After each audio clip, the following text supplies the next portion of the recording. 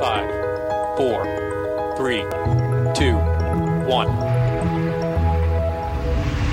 Lift off of the Falcon 9.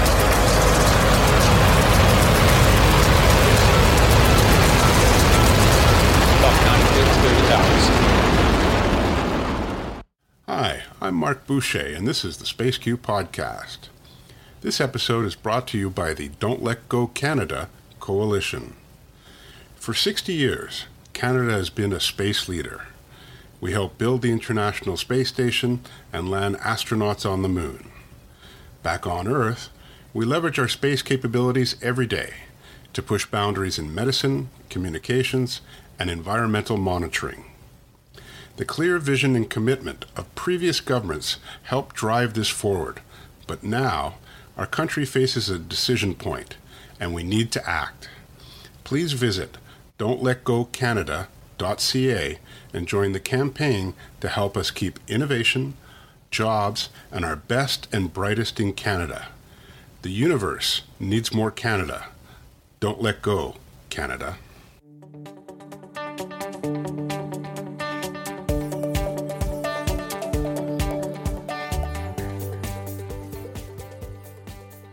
My guest this week is Professor Gordon Osinski, Director of the Center for Planetary Science and Exploration at Western University.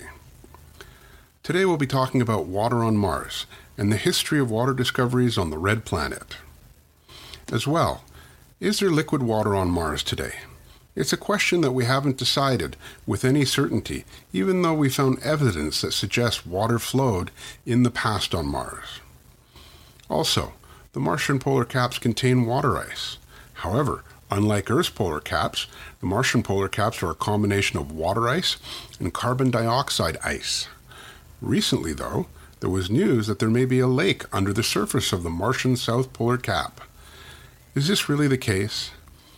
And what are the implications for human exploration should it be verified that there's liquid water on Mars today?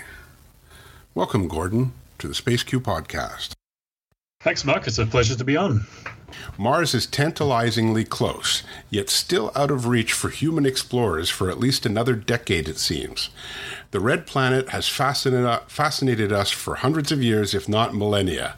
Both the U.S. and the then Soviet Union orbited spacecraft around Mars for the first time in May 1971. In the 47 years since then, our knowledge of the planet has increased exponentially, as has the questions we're looking to get answered. Could you set the stage of where we are today with respect to water on Mars by very briefly highlighting the chronology of the important discoveries? Yeah, no, it's a great question, and you set the scene very well there. It's been almost 5 decades that we've been having missions around Mars and receiving data from the Red Planet, and I think initially, many of us weren't around at that time, but in the early 1970s, of course, the first pictures sent back were of a very moon-like planet. And, one can just detect the sense of disappointment, I think, was in mission control rooms at that time. But then it didn't take very long until the later Mariner missions and Viking missions to come along that, we started to see features on the surface of Mars that really looked like features and landforms we see on Earth. And so, the early evidence and the early ideas and data that got people thinking that there was once more water on Mars really came from landforms, in addition, of course, to even older astronomical evidence for what looked to be, ice caps on the north and south polar regions. But yeah, early evidence in the form of channels, these big outflow channels, and later what we call kind of small valley networks. Of course, there's no water in them today, but when you compare them to similar landforms on Earth, you can use comparative planetology to make the inference that water once flowed across the surface of the planet and potentially accumulated in lakes. And then, of course, a very contentious topic that seems to, wax and wane. The pendulum swings from oceans to no oceans, back to oceans, and then kind of back to no oceans again. And I think right now we're perhaps in the middle where there's some quite interesting evidence that there was at least short-lived oceans in the northern plains of Mars. Now, with respect to the orbiters that we've sent to Mars, which was the first orbiter that really gave us those clues that was, just everybody just took their breath and went, wow, this is not what we were thinking, and look at what we're seeing? The later Mariner missions, and then Viking in particular, the Viking orbiters really sent back, the first global imagery of Mars. And it was those missions that, albeit coarse imagery, really showed us that there was landform evidence for, the existence of past water on Mars.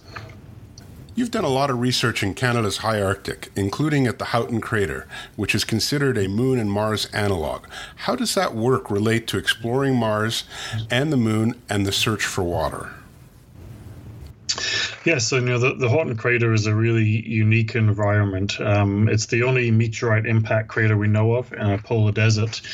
And so you not only have the impact cratering process, which of course is not so common on Earth, but is, we have a vast impact cratering record on Mars. But all of Devon Island, which is, an area pretty much the same size as Nova Scotia, is essentially an analog environment.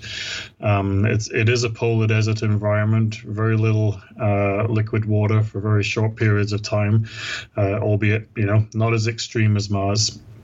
And so we, again, over the past, couple of decades, myself and, various other researchers from around the world have been doing work on Devon Island, again, in this area of, what we would call comparative planetology. So, we see a landform on Mars that on Earth, we try to, of course, on Earth, we can do the ground truthing, we can collect samples, collect all sorts of data sets that we just can't do on Mars. And so if we can build up a better picture of, for example, how gullies form on Earth and compare them to the similar landforms on Mars, we can hopefully make a more justified and better judgment of how these landforms form on the surface of Mars.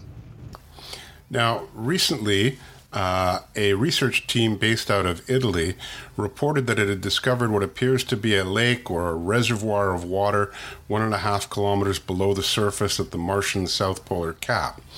The data they used was from the European Space Agency's Mars Express orbiter, specifically the Mars Advanced Radar for Subsurface and Ionosphere Sounding Instrument, or MARSIS. Let's put this discovery into context. What is it they claim to have discovered, and why is it important? Yes, this was a really, it hit the headlines a couple of months ago now. And for the first time, that mission team have proposed that they've discovered, liquid water at the present day. Again, a lot of the evidence we've been talking about so far in this podcast is evidence for past water. Going back to the evidence that I talked about earlier in the form of potential valley networks and oceans and lakes, a lot of this evidence is in the really ancient terrains. And so dating back, 2, 3, 4 billion years ago. What the MARSIS team have proposed is that at the present day, there is potentially a lake around 20 kilometers or so across, kind of at the boundary or at the base of the polar ice caps. And so, we've had some circumstantial evidence for in the form of these kind of gullies forming at the present day, but they've never been, captured, and we've never seen any liquid flowing. We, of course, know there's ice at the surface at the present day. So this is really the first major recent discovery that has suggested that, on Mars at the present day, albeit at a considerable depth beneath the ice cap, there is liquid water. Now, I'm going to get back to that in a second, but you brought something up which I thought was quite interesting, and that's the gullies. The Mars Reconnaissance Orbiter, and I know at Western University you have a team that's working with the HiRISE camera. Have we received enough data from the Mars Reconnaissance Orbiter to date to say whether or not there has been, or in recent times, some evidence of running water in the gullies? It's interesting. It's 2000 now when Mike Malin and Edgett published the paper in Science, first documenting the presence of gullies on Mars and proposing that they were carved by liquid water. And since then, there's been a multitude of hypotheses proposed for how these gullies form. And I think at the present day, we're actually almost further apart as a community than perhaps, almost 20 years ago now. There's a lot of ideas out there that you can form gullies by, a dry process. So basically material falling down a slope and carving channels on its own without the need for liquid water. There is a big part of the community, and I think I would fall in that group that does think that you can really only form some of the big gully landforms with running liquid, and the most likely culprit is H2O and not CO2. Yeah, so there's been various ideas, snowmelt, melting of ground ice. One of the original ideas was aquifers that were breaching the surface. Of course, that contradicts a little bit with the formation of gullies at the present day, which is what the HiRISE team have been focusing on. So they've been imaging, the same gully month after month, year after year. And we have seen, evidence for recent modification of some gullies. So that, raises the question how that can be done on Mars at the present day where water is unstable. So some would, invoke dry processes, but again, and this actually has a link back to the Marsus discoveries, that we have to remember that, that's only for pure water. If we have salty brines, that is what keeps subglacial lakes on Mars on Earth, stable down to, minus 10, 15 degrees Celsius. This could be what is allowing, water to flow, albeit for short periods of time on the surface of Mars today. So going back to the discovery by the Italian researchers, can the evidence they've provided be considered proof that there is actually liquid water on Mars today, or is it just still too circumstantial? You ask scientists, 100 scientists, what proof means, and you probably get 100 different answers. So we don't have a sample in hand that would probably convince most people. This is radar evidence from 1.5 kilometers below the Martian surface. The detections are hard to explain in any other way, but even in their paper, they suggest, it could be more of a sludge than, let's say, a lake. But if those the radargrams are correct and to be believed and have been interpreted correctly, there are contrasting materials down there in that particular region. But, we don't have, a drill core that has accessed that, and it's not on the surface so that we can image it. And so, then I think, right around even when the paper came out, there were others that have speculated that, that this wasn't liquid water. In particular, there is another radar instrument on Mars, the SHARAD instrument on the Mars Reconnaissance Orbiter that you mentioned already, and it hasn't seen evidence for water at that particular location. And the Marsus instrument, how deep can it take radar images from below the surface? Was this quite deep for it, or? Marsus can actually see, it has a longer wavelength than SHARAD, and so, it's the instrument that was used to image the base of the North and South polar caps, and so, 3, 4, 5 kilometers is well within its reach. But with that comes lower resolution. And so I think that's one of the things that needs to be followed up. And, people have already called for radars with a higher resolution to go back to look at this discovery. Because, it's a very coarse resolution they have over this, what is quite a small area, 20 kilometers or so across. So that brings up my next question is, can they replicate the results, or do we actually need to get another instrument there that's of, like you say, better quality, higher resolution to really confirm something like this? I mean, I think both definitely needs to be done. I haven't, read or seen of much or any talk of going back with a dedicated campaign in this area by the MARSIS instrument. MARSIS is on a spacecraft, Mars Express, that is 15 years old now. And so I don't know whether this would be feasible. And, they were only able to get this, high quality data by a very dedicated campaign over a very small region, which is very rarely done. And so, it would be nice to think that the same team could go back and, try to reproduce the results. That's one of the fundamentals of the scientific method, is whether you can reproduce something. And again, I also don't know if the Charade team have any plans to go, with a more dedicated campaign in this area. Now, let's say, for the sake of argument, that it was liquid water or maybe sludge. Is there the possibility that there could be some type of microbial life in this area? I mean, yeah, obviously the discovery, or the potential discovery, opens the door to that. And, I would say that personally, if there'd been a discovery of liquid water, a few meters beneath the surface, I would have been a lot more skeptical. But again, based on the discovery of subglacial lakes beneath, the Antarctic ice cap, beneath Greenland, and actually, more recently beneath the Devon ice cap in the Canadian high Arctic, we do know that if you have salty, so salt-rich brines, that they can exist at well below the freezing point of water.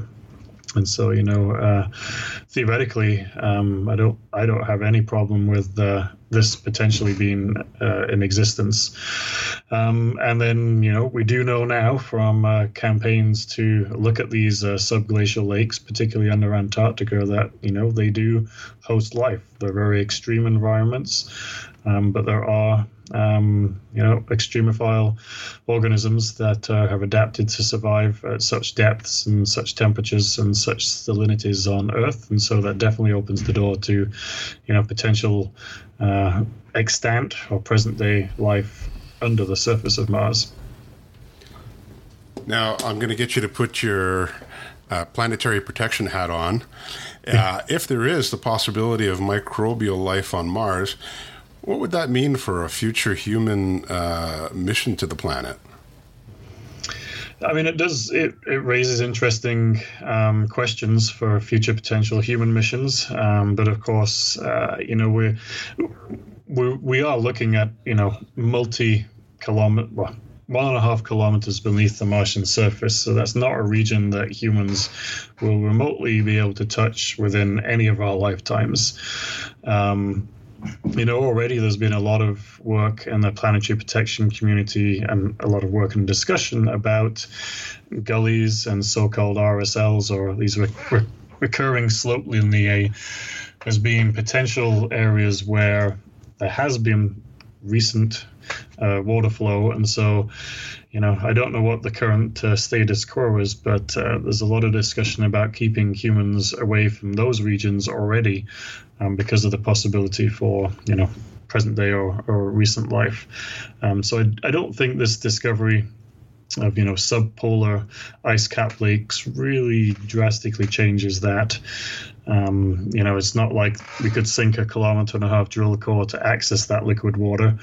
I think for humans, what we'll be looking for to sustain human presence on Mars is accessing currently frozen H2O in the upper 5 or 10 meters of the surface.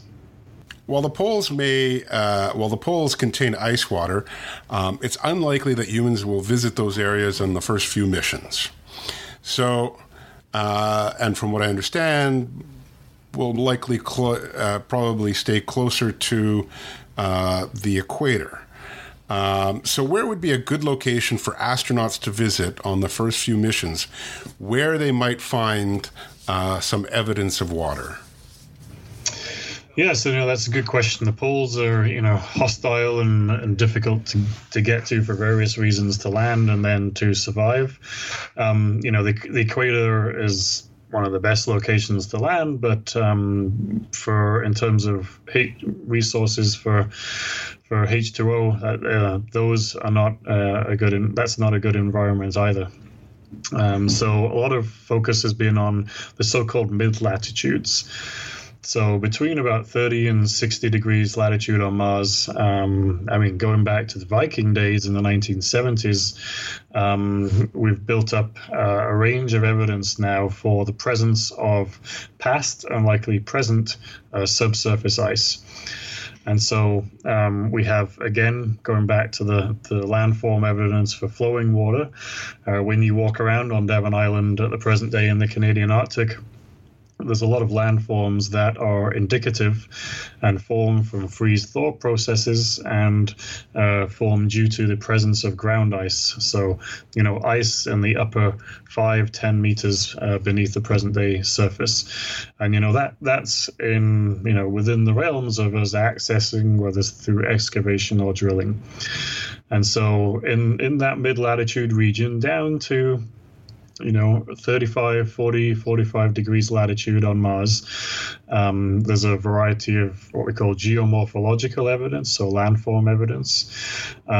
We, of course, have the Phoenix lander that, made the amazing discovery of ice very close to the surface in those mid-latitudes, towards the high margin of the mid-latitudes. And then there's been some, very serendipitous discoveries in the last number of years now, again from HiRISE, in the form of these very small impact craters that have been excavating what we think is ice. And so, we think there are quite large reservoirs. Exactly how big, how deep, and how spatially extensive, that remains to be seen. But definitely, in this band across the northern plains of Mars, and then in a few locations in the southern hemisphere in the big impact basins, we do think there are substantial reserves of, near-surface ice that could be accessed by human missions. So just out of curiosity, would I think it would be pronounced the Bacalar crater in Utopia, would that be someplace that might be of interest? Yeah, absolutely. That's getting to be at the, closer to the polar regions than the mid-latitudes, but that is one location. And in fact, most of Utopia Planitia, Arcadia Planitia is another big one of these northern plains. These are vast. They're thousands of kilometers across. And, if what we suspect is correct, there are, literally, some press releases have likened some of these potential deposits to, Lake Superior size deposits of ice beneath the surface. And so we're not talking small regions or small deposits. And we think they're fairly continuous across many regions of the mid-latitudes of these northern plains of Mars. And when you say below the surface, how far below the surface would that be? So there you've hit on one of the big outstanding questions.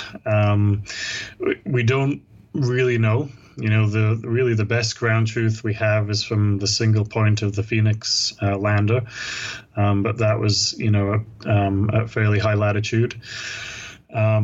These ice excavating craters, you can do back of the envelope calculations, and we can say a few meters, 10, 20 meters depth. Using, again, comparative planetology, looking at landforms, we can say, a few meters. But this is where we actually do need, and there is a call for a new radar instrument to be sent to Mars. There has been studies done by the Mars Exploration Program Analysis Group, or MEPAG, and a radar instrument with shorter wavelength than either MARSIS or SHARAD that that has the resolution to look at the upper, let's say 10 to 100 meters is definitely what we need to answer that question more fully. And do we have a drilling capability to actually reach, let's say, that depth that would actually work on Mars today? So, we haven't drilled beneath the surface of Mars yet, besides a few centimeters on Curiosity. Of course, ExoMars has the first, deep, in quotation marks there, drill. And, I think their goal is a couple of meters. I think, right now I would suspect that some of those ground ice bodies are at, slightly deeper depths than that. Maybe 5 or 10 meters is perhaps where that golden region is. Now, I remember when I was up in the Arctic at Houghton Crater that there was a group from NASA that was doing some drilling. Do you have any idea how deep they were able to get? Yeah, so I was actually just about to say that, kind of out of NASA Ames, and I think Honeywell Robotics have been developing, 5 to 10 meter drilling capabilities for Mars. I would add, though, that, the current, those technologies have been developed in the framework of robotic missions. In a way, we have a lot more capability to go deeper and over bigger areas with humans in the loop. And, it's the difference between deep mining versus open pit mining. If you had a human mission there with, tools and machinery that could excavate off the overburden and then access the ice, that would get much bigger volumes of ice much quicker and likely much easier than, peppering the surface with drill cores robotically. So that's not going to happen on the first mission, but maybe Nope. down the road. Which brings up another interesting question, which is the human versus robotic exploration of Mars. There's no question that the robotic exploration of Mars has provided us with an incredible array of data that has changed our perception of the planet and increased our knowledge. But when it comes to things like finding microbial life, and as you say, doing some serious drilling, will there ever be a robotic mission that could actually find microbial life, or really do you need,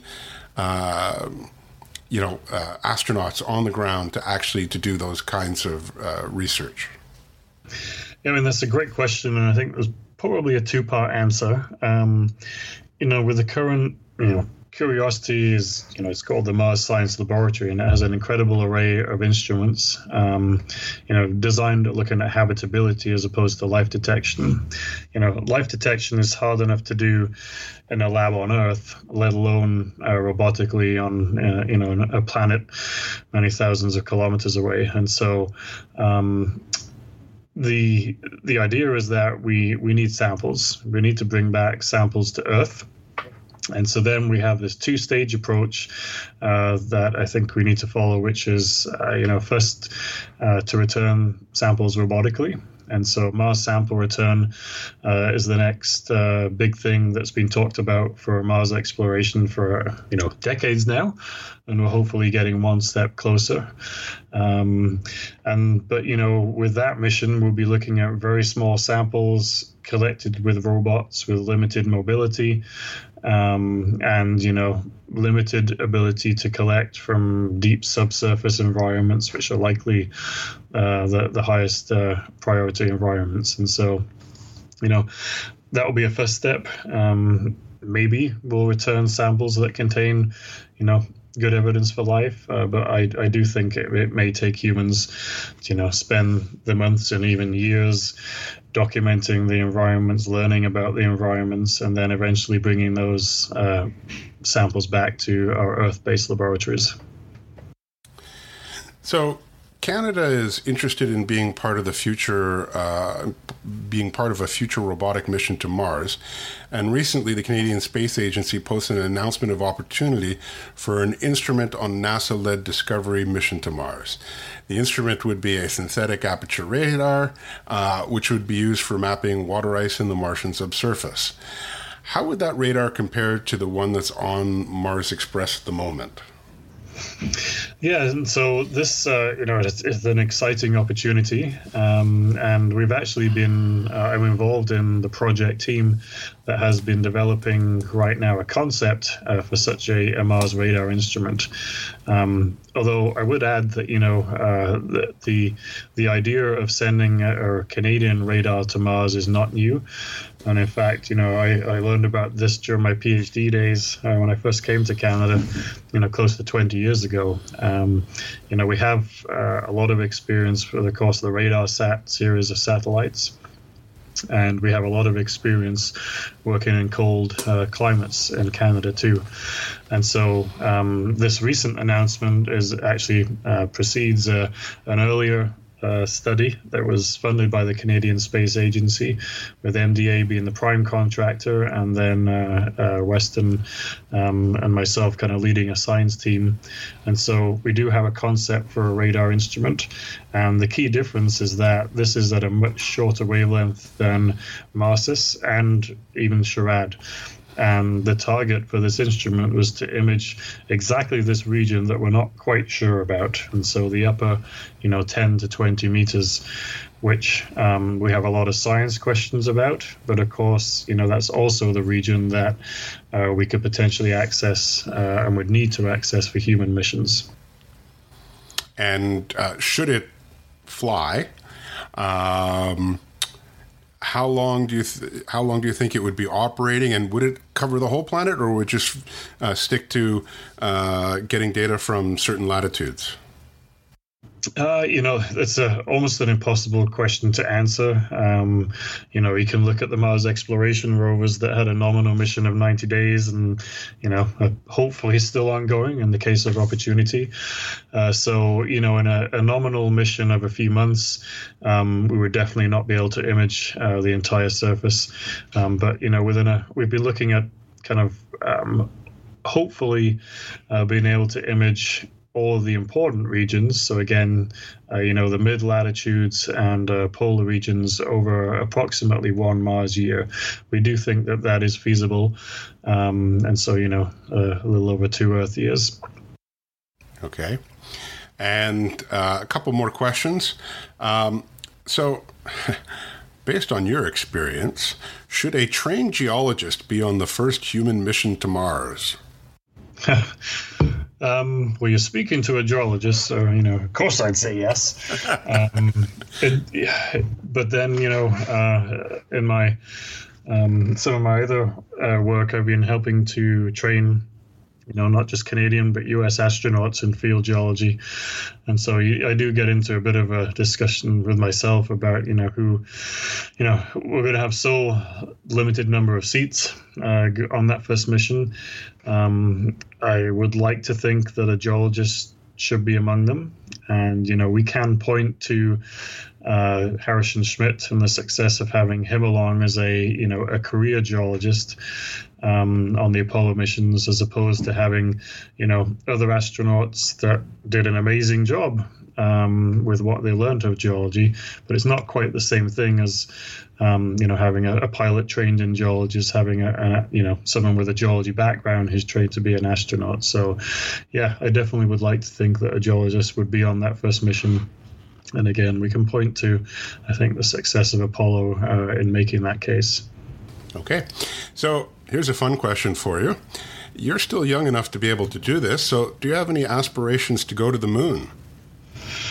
Oh, that is a fun question. I would love to. I have had, the odd fun conversation with my wife and family about, whether be able to go into space. Of course, whether, there are potential opportunities as private astronauts coming out, which is not something, anyone would ever have thought about in the past. Mars, of course, is a big commitment, but I am and do a lot of work on lunar geology. And, it's tantalizingly close. There's a full moon the other night, and I was on a camping trip gazing up at it.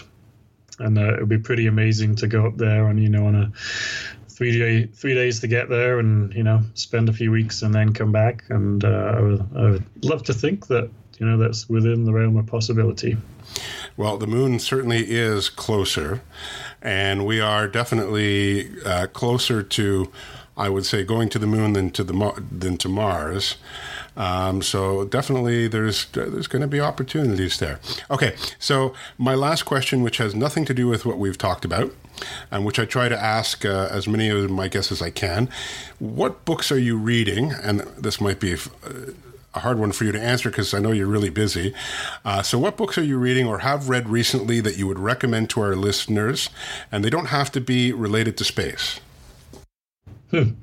That's a great question. My first response is I don't have too much time in my daily schedule to do reading these days. But typically, when I do read, it's and the current book that I actually just picked up the other day is about a history of the Mount Everest expeditions. And so, I've always had a keen interest in exploration of the Earth. And so, if you came to my house and looked at my bookshelf, there's definitely some, space-related books there.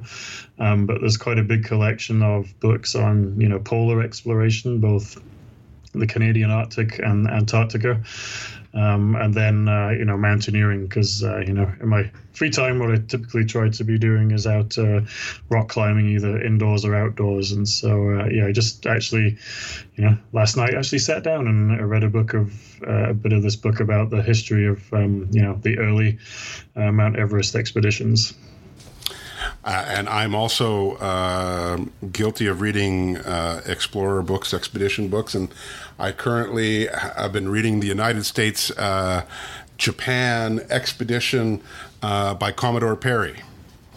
Oh, very interesting. Not one that I've read. And it's a multi-volume report that was put together for Congress in, I think it was late 1800s or something like that. Anyway, it's actually fascinating because it's not just talking